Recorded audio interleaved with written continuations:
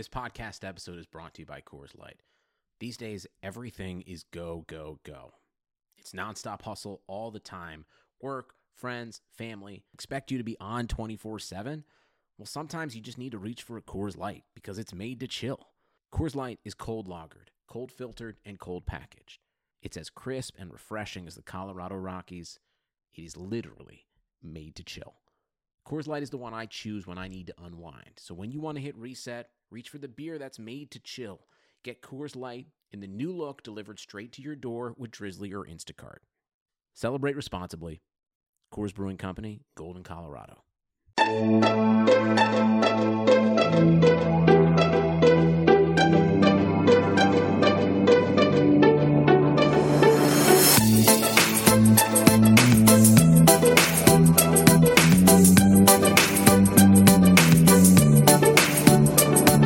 Hey there, Knicks fans. How you doing? It's, of course, your boy Jonathan Macri with you for another episode of the Knicks Film School podcast. I told you at the beginning of this summer that I wasn't going to be doing a lot of pods over these off-season months, and that if I was going to do a pod, it was only going to be because it was a guest that was worth it. And, cause, you know, like, I got to be honest with y'all, I'm enjoying the hell out of my summer.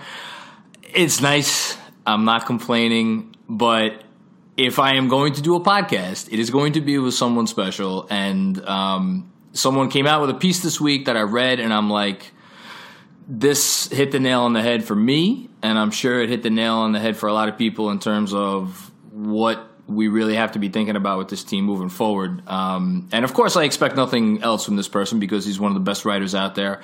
Of course, I'm talking about Moke Hamilton of The Athletic. Moke, I will ask you how your summer is going, although with, as you just told me, your wedding is less than a month away. I have a feeling I know how your summer has been going, and it's probably been pretty busy. How are you, man? Yeah, I'm doing very well, and thanks a lot for the warm introduction. You don't say that to everybody you have on, right? Like you literally mean that just for me, right? Everyone that you have on is not your favorite, right? I insult. Ask like Jeremy Cohen, some of the guys from Posting and Toasting. I'll openly insult them before I introduce them. So I promise you that I reserve that introduction for a select few. How about we say that? Okay, well, I greatly appreciate that, Jonathan. And what I'll tell you, man, about what you guys have built over at Knicks Film School. I think it's absolutely fantastic. I think that the community that you guys have is great. But what I like most about what you guys do is the educational aspect of it as well. You know what I mean? Because I think that what Twitter and what the digital media and the rise of social media has done over the past, 10 to 15 years is kind of given everybody a voice, and it's given fans an opportunity to kind of be more interactive with one another. But there are times where I think that the fans that are out there with the voices and interacting with people kind of lack some of the education behind some of the nuances and the minutia of the game. Well, so I respect what you guys have been doing in that regard. Well, first of all, thank you. That's way too kind. And second of all, it's actually a perfect transition because I think, part of the reason I do this and part of the reason JB, does what he does with the film stuff is we feel exactly like you just said. There's a lot of people with a lot of voices out there, but the game of basketball and how teams are run and built, it's not black or white. It's nuanced, and I know we didn't feel like there was a lot of that out there. However, you are one of the exceptions to the rule, and you always have been. And it's actually a perfect lead-in because so I read your most recent piece. You wrote. You keyed in on Scott Perry's draft record, but really I think it was an overarching view of kind of maybe some of the lessons the Knicks learned this, over the last couple months and what they should take from that moving forward. Right. And I read it and I'm like, my God, it's the first piece that I haven't written myself that I've read, and I'm like, thank you. And then I went into our Slack channel because we're big time at Knicks Film School. We have a Slack channel, and a couple of people were like, man, Moke was harsh. I'm like, so I went back and read it again. I'm like, this isn't harsh. This is like, it's accurate. And I try to look at the glass half full, but I know real when I see it. So my first thing I wanted to ask you is, did you feel you were being harsh with the piece? No, I don't think so. And it's funny because when you're critical, there's always an opportunity for somebody to take it as you being harsh, or because you can't be critical, right? You're not allowed to be. Exactly. Or you're a Nets fan. Like, it's like, bro, like, I'm a fan of everybody. You know what I mean? Like, I love everybody. I love everything. I love every NBA team. Like, I am here simply to try to provide a voice and perspective. You know what I mean? And a viewpoint and a vantage point. And your job as a media professional, in most instances, is to have a nuanced, intelligent, analytical perspective of the things that you observe. And when I look at the Knicks franchise, I don't have anything against Scott Perry. I actually happen to think that Scott Perry is the right man for the job. I think I've been on the record as saying that pretty consistently since he was hired. I think you said that to us at the beginning of the season. Yeah. Yeah. And I think what kind of stinks about it for Knicks fans is saying patience to Knicks fans. It's a difficult thing to do because, the team has not really been very good for about 20 years now. Right. And, but the thing that happens that I think a lot of people kind of lose sight of is every time you pull the plug and you get rid of Glenn Grunwald and you hire Phil Jackson and you get rid of Phil and then you bring in, every time you do that, you're basically hitting the reset button. And every guy that comes into the franchise, every new head coach, every new GM, every new president, you got to kind of hit the reset button and give that guy at least some time to get his house in order and to try to build the thing his way. And what you can say now after a few years of Scott Perry, at least to this point, is that he has not done business the way that his predecessors had. You know what I mean? And as long as he sticks to his guns and he sticks to the plan that he and Steve Mills outlined and have continued to outline, then I think they'll be okay. The real question then for me becomes, okay, you get Kristaps Porzingis 4th in 2015. He's no longer with the team. You got Frank Ntilikina 8th in 2017. We're not really sure what he is. Not Scott Perry's pick, though. Yeah. Right? So we can't really pin that on him. But when you look at R.J. Barrett, you look at Kevin Knox, and you look at Mitchell Robinson, and I'll even put Alonzo Trier in that conversation as well. These now become the guys that make the nucleus of Scott Perry's Knicks. So I want to see what these guys look like in another year or two from now. You know what I mean? And I think he's on the clock in that regard, and that's really what I wanted to point out in the piece. And you did so really well. And the point you made a number of points that I want to just highlight, and the first one is this. I think some fans have a misperception about when you say build through the draft. They're like, well, it's a superstars league. You only win with superstars. And you made the very clear point that for some reason I think gets lost on people, which is that, and we learned it this summer, superstars are not going to come to your team unless you show that you can draft and build organically to a certain extent. And then, you get to a point and you made the point up front, which is where I think people thought you were being harsh, where you said that the garden, just the garden being the garden, isn't enough. Well, yeah, it's not enough anymore. But no, but no shit. It's like if there was ever any doubt about that, we learned that this summer. I personally wasn't under any illusions going into it, but so you went through his track record with some different teams, and I think you came out. Well, I don't know how would you put what I don't want to have to make you give him like a letter grade, but do you? Yeah. How do you assess him as a drafter at this point? He's been in the game for 20 years. What would you say? Yeah, so that I think is a really good question, and what I would do is I would definitely preface that by pointing out something that I did say in the piece, which was that it's difficult to pin one guy on one guy in a front office. You know what I mean? Yep. Front offices, like obviously there's always going to be a director of scouting. But most scouting departments, so basically you have a GM. Most NBA teams operate in this way, right? You'll have a general manager. He himself, he's not usually on the road scouting players. He'll have at least one assistant, right? Some teams will have cap guys. Some teams may have 3 full-time scouts. Okay. Then aside from that, they may have 4 or 5 guys that they pay a consultant fee to go and scout games for them.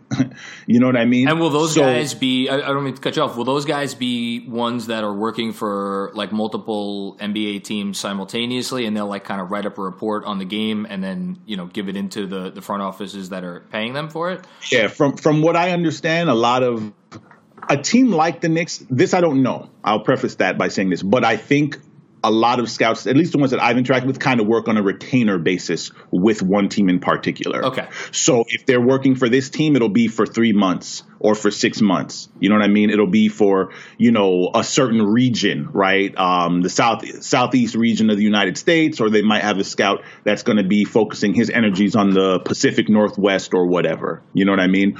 But I only say all that to say, by the time a prospect's name even gets on a team's radar in December or January, there probably have already been at least 6 to 8 guys who've gotten eyes on the kid before he even gets on Scott Perry's radar. Gotcha. Okay. So when the Knicks draft, I mean, RJ Barrett, you know, I would kind of even put him aside because I think he was, well, I was going to say, I think he's the only guy you could have taken in that situation, but I'm not even going to say that. My point is just that by the time he gets drafted by the Knicks, there were already 8 to 10 people in Scott Perry's ear giving opinions on him. So it's difficult to say, oh, well, Scott Perry is the one who decided to take RJ Barrett. Now, Perry deserves what I call per se credit for being the leader of the organization that makes that move. You know what I mean? Sure, yeah. But I only say all that to say, when I look back in history and I see that the Detroit Pistons drafted Amir Johnson with the 56th pick, I can't necessarily say, oh, well, that was because of Scott Perry. Sure. But what I can do is I can observe a trend that has appeared to follow Perry for 19 years and make an educated determination as to what I think of the things that his fingerprints happen to be on. Now, all of that said, Jonathan, if you're asking me to give him a grade based on what I've seen and what I observed, I would probably put him at least a B. You know, I think I'd put him at a B. I think that I could make the argument that he deserves a B plus, but I feel more comfortable with the B just because when I look at the track record, when I look at the names, when I look at the history, I see a lot of high quality pieces that were wins in terms of where they were drafted, right? So Aaron Aflalo, if I recall correctly, Aaron Aflalo. Chris Middleton, I think you said too, was in the piece. Chris Middleton, yeah. And of course now, you know, you can always dig a little deeper and get more data and always form a counter argument for every argument, right? So Chris Middleton drafted number 39th. I want to say that was in 2013 or something like that. But he was traded by the Pistons. Yep. So the question then go, oh, well, you picked the guy, but you failed to develop him and you end up getting rid of him. So do you deserve credit for seeing the future with him, but not being able to bring it out, right? So these are all questions that you can argue. You can look at the glasses being half empty or half full, right? You can say, oh, well, I'd rather have the guy than to not have even had an opportunity to kind of harness that talent. That's on you, you know, depending on how you want to look at it. The way that I look at it is that you saw the future with him, you took a chance on him, and he ended up being a very impactful player. I give you credit for being on the team that decides to make that pick. And you just reminded me of my favorite line from your piece, which is about Oladipo being the best player drafted by the Perry front office in Orlando. And then you note that he was traded with Sabonis in exchange for Serge Ibaka. Orlando appears to have lost that trade. It's nice. That was kind. Nice bit of understatedness there, Moke. I appreciated that. Yeah. But again, and I mean, like, you know, you don't want to write 3,000 words. You don't want to go off on too many tangents, sure, especially when you're someone like me who can be a bit long-winded, you know. But again, like, you have to kind of understand everything that goes on in an organization when certain decisions are made. So at that point, when that decision was made to trade Oladipo, number one, he hadn't become the Terminator, right? He became the Terminator when he got to Indianapolis. I think that did something for him as far as his psyche and certainly his body. Right. He just took his career much more seriously once he got there. So if he stays in Orlando, there's no telling what he might have been. Aside from that, the other thing that's important is that Orlando's front office was fraying for a little while. They were having a lot of issues there, and it ultimately resulted in Rob Hennigan's staff, of which Scott Perry was a part, being fired in 2017. So I guess that becomes relevant because now the question then becomes, okay, well, was Scott Perry the one that said, hey, let's trade Victor Oladipo? For all we know, that might have been a desperation move that the franchise was making to try to get themselves into the playoffs because they knew the clock was ticking on them. And for all we know, Scott Perry could have had a heated argument with Rob Hennigan saying, no, Oladipo is going to be an all-star. Don't trade him. And Hennigan says, well, I'm your boss, and I say this is what we're going to do. Disagreements like this in life happen all the time. In NBA front offices, they're actually much more common than any of us know. And actually, it leads me to another question I wanted to ask you because you've been covering this team for I mean, you cover all the teams, but you've been covering this team in particular. I know you pay attention to them. It seems like at the very least, Mills, Perry, and I would even throw Fizdale even in there, have kind of been in lockstep for since the day that Fizdale came aboard, and I don't know that. I mean, look, I always try to look on the bright side. I admit that when as a fan of the team, I don't know that enough gets made of that. From your sense, I mean, how important is it that everybody seems to be on the same page and like the path that they wanted to take this summer? It's everything. It's everything. When you look at the most success. So first, as far as the Knicks are concerned, the Knicks front office, when you go back and you look at the history of what has happened in this front office, and first, let me just say, I have covered the league at a national level, but born and raised in New York, baby. Through and through. That's why I love it, man. So I've been watching this team since I was on my daddy's lap, watching Patrick Ewing, with the turnaround jump shot, man. So I'm here for you guys, man. I've been here for a long time. But what I will say about that is it's everything, being on the same page. And what I would do for people that have been watching this team, I mean, at this point, if you're 30, 35 years old, maybe even a little younger, you remember Dave Checketts, you know what I mean? You remember Ernie Grunfeld, you remember Jeff Van Gundy. And since the front office, since Pat Riley left, and, since, the controversy with Dave Checketts and Ernie Grunfeld and all those guys, I want to say somewhere around 2000, right when Patrick Ewing was traded away, the front office and the bench kind of became very disjointed. If you look at it, you have a president that was a part of the prior regime, and the general manager wasn't someone that he hired. Right. But that general manager brought in his own coach, and then the GM leaves, but the coach is still there. And a new GM comes and he gets rid of the coach. And now the coach comes, but now the president is different. You know what I mean? So the point is, there hasn't really been, fluid. There hasn't really been a unified contingent with the front office and the bench for a long time at Madison Square Garden.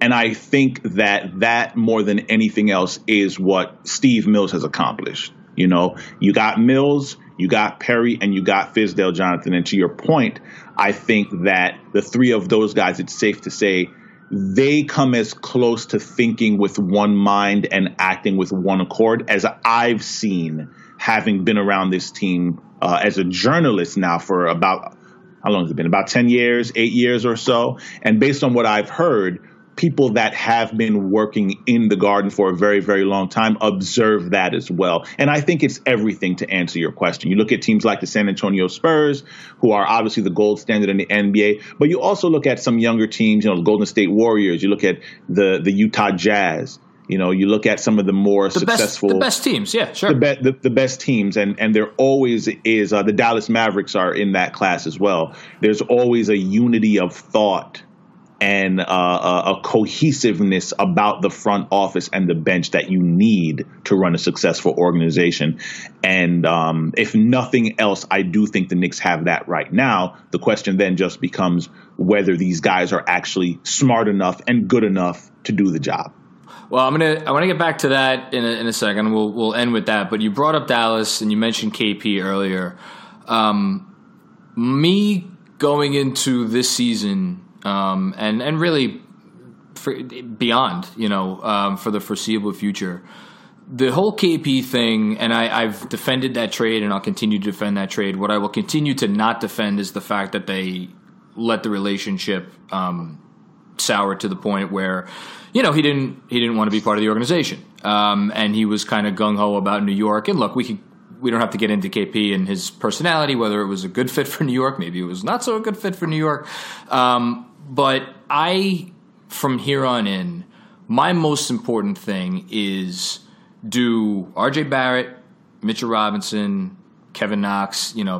Those are obviously the three biggest names right now. Whoever they draft probably this year, because it's going to be another good pick.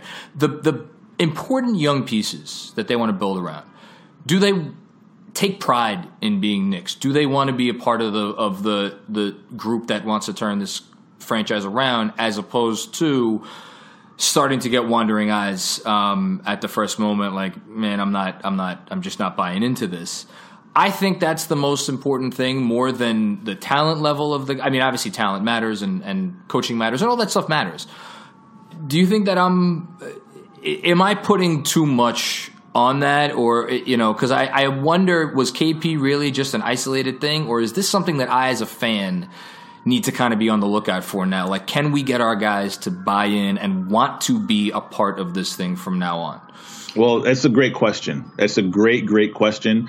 And the important thing to realize about Porzingis is, there's once an apple, you hear sirens? I got some sirens going on outside. I don't know what's Perhaps going on. It's appropriate that the siren, maybe it's an ambulance. Maybe KP tripped and, no, I won't make a joke. But so once an apple goes bad, you can't make a rotten apple good again. Like, you can cut off the bad part, you know what I mean? But so as far as Porzingis is concerned, there are some people that kind of have the perspective of saying, oh, well, Scott Perry deserves blame for not being able to repair the relationship. But let's just be fair to him and David Fizdale and also say, well, you know what? That relationship was fractured before they got there, right? That didn't really happen on their watch. 100%. So you got to be fair to them in that regard. As far as Porzingis is concerned, I've heard a bunch of different things from a bunch of different people. I don't really know what's true. What I do think everyone needs to kind of be careful of, though, is that the Knick organization has always been one that was very, very concerned and is very concerned with public perception and with what the narrative is that the masses believe. Things that are said publicly by the Knick organization are not usually done accidentally. They're usually done because the Knicks want to have their side of the story out there. What I think is a bit of, and I don't want to say injustice, but what's unfortunate in this whole thing is that Porzingis has sort of suggested that he would give, quote unquote, his side, and he hasn't done that. And I think him not doing that, on one hand, well, it could just be him taking the high road. But on the other hand, it could be because some of these things that we hear about him not really being that good of a guy, like, maybe they're true. Like, we're left to kind of wonder that because he himself is not telling us what he thinks. So until he does that, I think that you don't really have a choice but to just move on. For sure. And with that being said, you have a collection of guys here now on this team that have a chance to be really, really good in this league. And I kind of did something that I know Knick fans probably didn't appreciate in pointing to the brilliance of Sean Marks and his staff there in Brooklyn. But one thing you got to give those guys is the fact that they found talent, they harnessed it, and they developed it across the board from Joe Harris to Jarrett Allen, you know what I mean, to Rodion Kuduc, to Karis LeVert, you know. Can I just say there's not a single thing wrong with pointing that out. And I think if I get one thing into it with Knicks fans a lot, it's when I say nice things about the Nets. I mean, like, you can't deny that they've done good things at this point. I mean, I'm not saying they're God's gift like some people make them out to be, but there's nothing wrong with what you're saying, Moke. That's all I want to point out. Well, I appreciate that. I'm sure Sean Marks and Kenny Atkinson appreciate that as well. I'm sure they care a lot. But I mean, the point is, it's a blueprint. You know, it's a blueprint that they laid out. And I will also say, again, going back to the Victor Oladipo example real quick, it's not as simple as picking a guy and then he becomes like this superstar player. There's a lot of different things. Like, picking the guy is just half the battle. It's kind of like, you know, if you listen to music, right? You know, Jay-Z goes into the studio and he'll record a track. But when you record the track, like, that's usually just the beginning. You know what I mean? Like, you're usually going to harmonize vocals, right? You got to get an engineer to properly mix the track. You know what I mean? You might go in there and you might say, oh man, that second verse was kind of weak. You know, I think I might be able to do it better. So I'm going to go back and re-record the second verse. Like, it's a process. Becoming a superstar in the NBA is a process. And sometimes a young player like a Victor Oladipo needs the humbling of the fact that he's now traded 2 times. Like, he might need that to light a fire under him. You know what I mean? Sure. A guy like a D'Angelo Russell.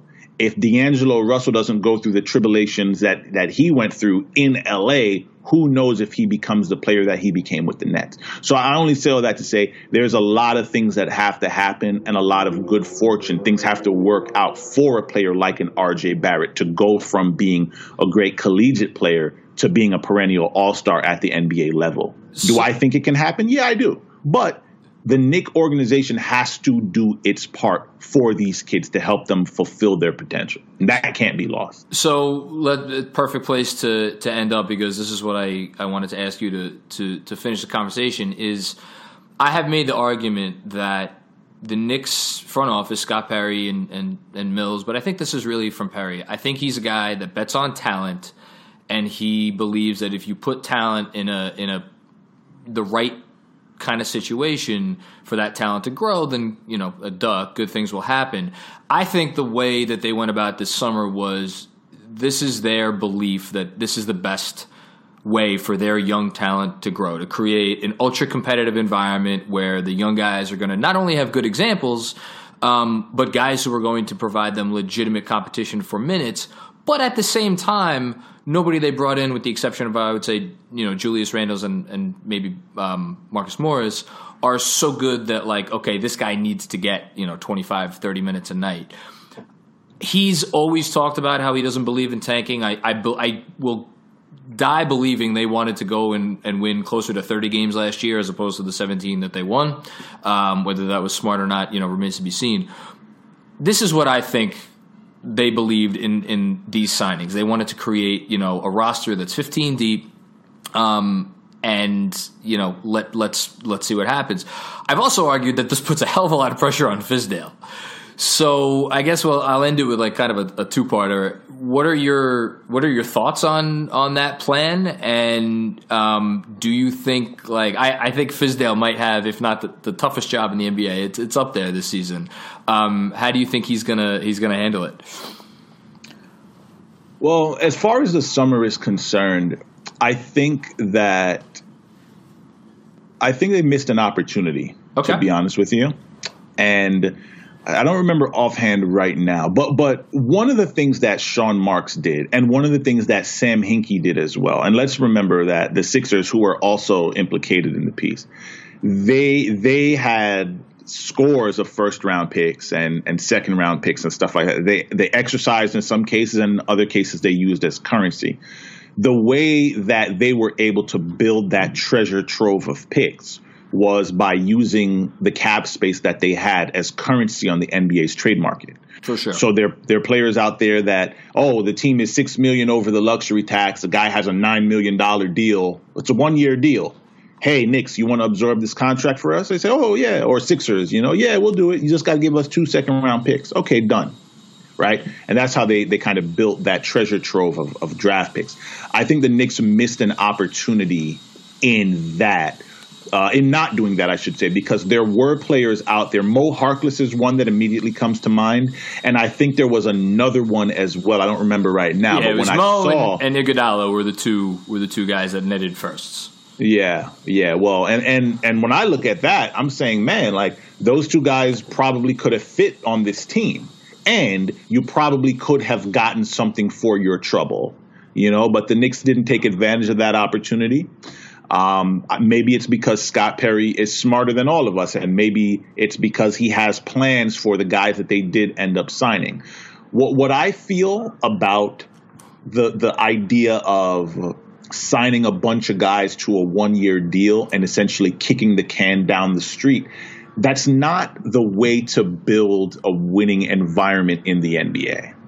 Because what happens invariably when you have guys brought in on 1-year contracts is they're thinking about their next contract. Every player is just an expired contract away from being in China, like Lance Stevenson. So when you have 6 or 7 guys coming to a team, all of whom are on 1-year contracts, it immediately creates an adversarial atmosphere in the locker room because these guys are competing against one another for minutes and for the affections of the coach and for the highlight reels.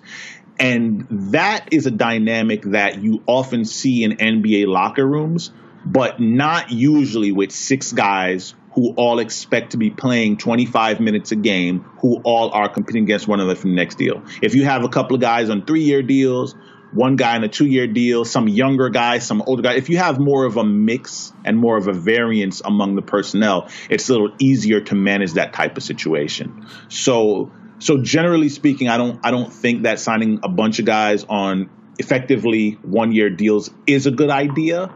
But if your master plan is to trade those guys to contenders closer to the deadline or what have you, then I think it makes a little more sense. So that's why I say maybe Perry's smarter than all of us, and maybe he has sort of calculated all of that already, And then the other quick point I'll make about that is what the Nets have shown us is that if Anthony Davis, if things don't work out in LA, and Anthony Davis says, you know what, man, this Lakers thing ain't really it. I think I need a change of scenery. Odds are Anthony Davis is going to want to go look in a place where there is at least evidence of a foundation being built. You know what I mean? And I don't think having 5 or 6 guys on 1-year contracts who you're depending on to win games for you, I don't think that's the easiest way to build that foundation. You know what I mean? So, yeah, I agree with you. So that's how I feel. Generally. No, I think it's a good point in that it's not easy, and which is why I'll beat this drum until the season opens and then into the season that I think it makes Fizdale's job really, really tough. The one thing I do want to ask you, how much do you think the fact that all of these guys do have a team option for the second year, do you think that plays into it at all? Or do you think it's not that big of a deal breaker? Deal breaker for who? No, in terms of just like if a guy is on a true 1-year deal, yes, I agree. This kind of maybe the selfish tendencies that you worry about are more likely to, rear their head. But if there's a given that the free agent class in this upcoming summer is not, all that great, other than potentially Anthony Davis, I wonder if the guys are more under the mentality of like, look, if I go out and play the right way, the Knicks have a pretty good chance of bringing me back, and then I get, all that's coming to me. That's something that's been in the back of my mind. I don't know. I just wanted to know what you thought about that. Yeah, well, I think for the Knicks, it's great to have that option. You know, like, I mean, if I'm a team, like, I would always want to have the team option, you know. Sure. The player generally is gonna look at it as a 1-year contract. So I think what's the word that I'm looking for? I think the mentality that he has going into the season, whether it's a 1-year contract or a 1-year contract with a team option for a second year, I think the mentality is exactly the same. Okay. I think the only difference for him is that he knows if he balls out that he's probably going to be brought back next year, as opposed to getting like a max deal from the Sacramento Kings next summer or what have you. Yeah. But in any event, I still think every day when he's in the locker room taping up his ankles and putting on his Under Armour and all that, in the back of his mind, he's just like, man, you know, I gotta make sure that I perform so that they pick up the option, as opposed to, man, I got to make sure I perform so I can get a contract next season, you know? And I'm not going to name a name, but I will tell you that there's one player that was on the team last year who's not with the team anymore. I guess I shouldn't have told you that, because that kind of helps you narrow it down a little bit. I won't ask you a follow-up question. I'll leave it for the listeners to try to figure it out. I will tell you that this guy had doubts that that he would be back with the team this season, and every single day his contract is what was on his mind, and his future was what was on his mind. You know what I mean? And it's difficult for a player to invest in a team or invest in an organization emotionally and mentally when they just feel like they're a stopgap or a mercenary. So I think that's the downside to 1-year contract, 1 + 1. You know what I mean? Like, I think that's the downside to it. It's just that you're not going to get the unity and the camaraderie that you really need in the locker room, and you're not going to get guys believing in your coach and believing in your front office if that is what most of the guys in that locker room are being subjected to. If that makes sense. No, it makes perfect sense. It's a really good point, and it speaks to the fact that for this to work, I do think they better hope that the guys that they picked are, you know, we keep hearing they're, you know, these are good vets, they're pros, all that good stuff. Well, you know, that should be said. That should be said, and that, not to cut you off, and I know you probably want to get out in a minute or two. Please. But that should be said. That's not something that I said, and I do want to go on record as saying that Taj Gibson, Elfrid Payton, Julius Randle, like, the one thing, I don't think you'll find anyone in the know, whether they be in the media or on the player personnel side of things, I don't think you'll find many guys that will tell you that these guys are not serious professionals and that these guys are serious about being players. You know, some guys are in the NBA for the lifestyle. You know, they were in the NBA for the Louis Vuitton bags and for the bottles in the clubs and stuff like that. Some guys are. These guys are not among that class. These guys are ballers. These guys are players. And in many instances, they feel like they just haven't really gotten the right opportunities for them. So I will say that the guys that Scott Perry decided to roll the dice on this season, I think it's a good collection of guys. And I think just accidentally the Knicks will be better than they were last season. Well, one, it would be tough to be worse. And two, I think it's a good place to playoffs. No, I ain't going that far, but I mean they'll have a chance to do something. And, you know, Fizdale's going to have to earn his money, you know, and we'll see. But I will tell you, I will be watching because I'm curious to see how this all comes together. Well, that makes two of us. I will be watching as well. And I have to be honest with the listeners. I do all my writing because I'm in it for the Louis Vuitton bags as well. That's why I'm here. That's why I'm doing these pods. I'm just waiting for one to show up in the mail one day. Maybe I'll get lucky. Moke, you always just are fantastic in that you really are honest. You don't pull any punches, but at the same time you're fair. And I say it all the time. That's all Knicks fans want. Knicks fans don't need smoke blowing up their asses. They just want good, clean, fair coverage, and you consistently provide that. And I just want to thank you again for all that you do. It's a breath of fresh air. Jonathan, I truly appreciate those kind words. And, you know, since I got in the game, that was always really my aim and my goal, you know, was to kind of just, you know, be in the middle and, just try to provide perspective. And, the fact that you feel that I do that for you and for your audience, it means a lot to me. So thanks a lot for having me on. And, feel free to hit me up anytime you need. I definitely will at some point during the season, but you have some wedding planning to continue, so I'm going to let you do that. That is true. Congratulations again. And to everybody out there tuning in, thank you for listening to another episode of the Knicks Film School podcast. We will have, like I've been saying, another episode or two over the course of the summer, and then we'll hit the ground running before training camp. So thanks, everybody, and have a great weekend. Adios.